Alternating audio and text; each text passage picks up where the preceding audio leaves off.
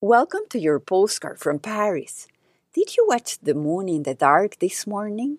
As soon as I woke up, I went to the kitchen, the dark sky, the bright moon, watching me prepare breakfast and lunch. I listened carefully to the sounds of boiling water, the tomato sauce simmering, slowly chopped the carrot in tiny little pieces. I felt the cup of tea warming up my hands and the touch of water gently sliding down. During my short morning walk, I was surprised to see one of the trees near the Eiffel Tower already in bare trunk, no leaves left on. A carpet of yellow leaves on the ground as the season continues to move by.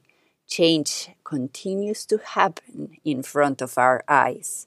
A new week, time to start again, setting the intention for this week with clarity in mind of the next step forward that will help us move by.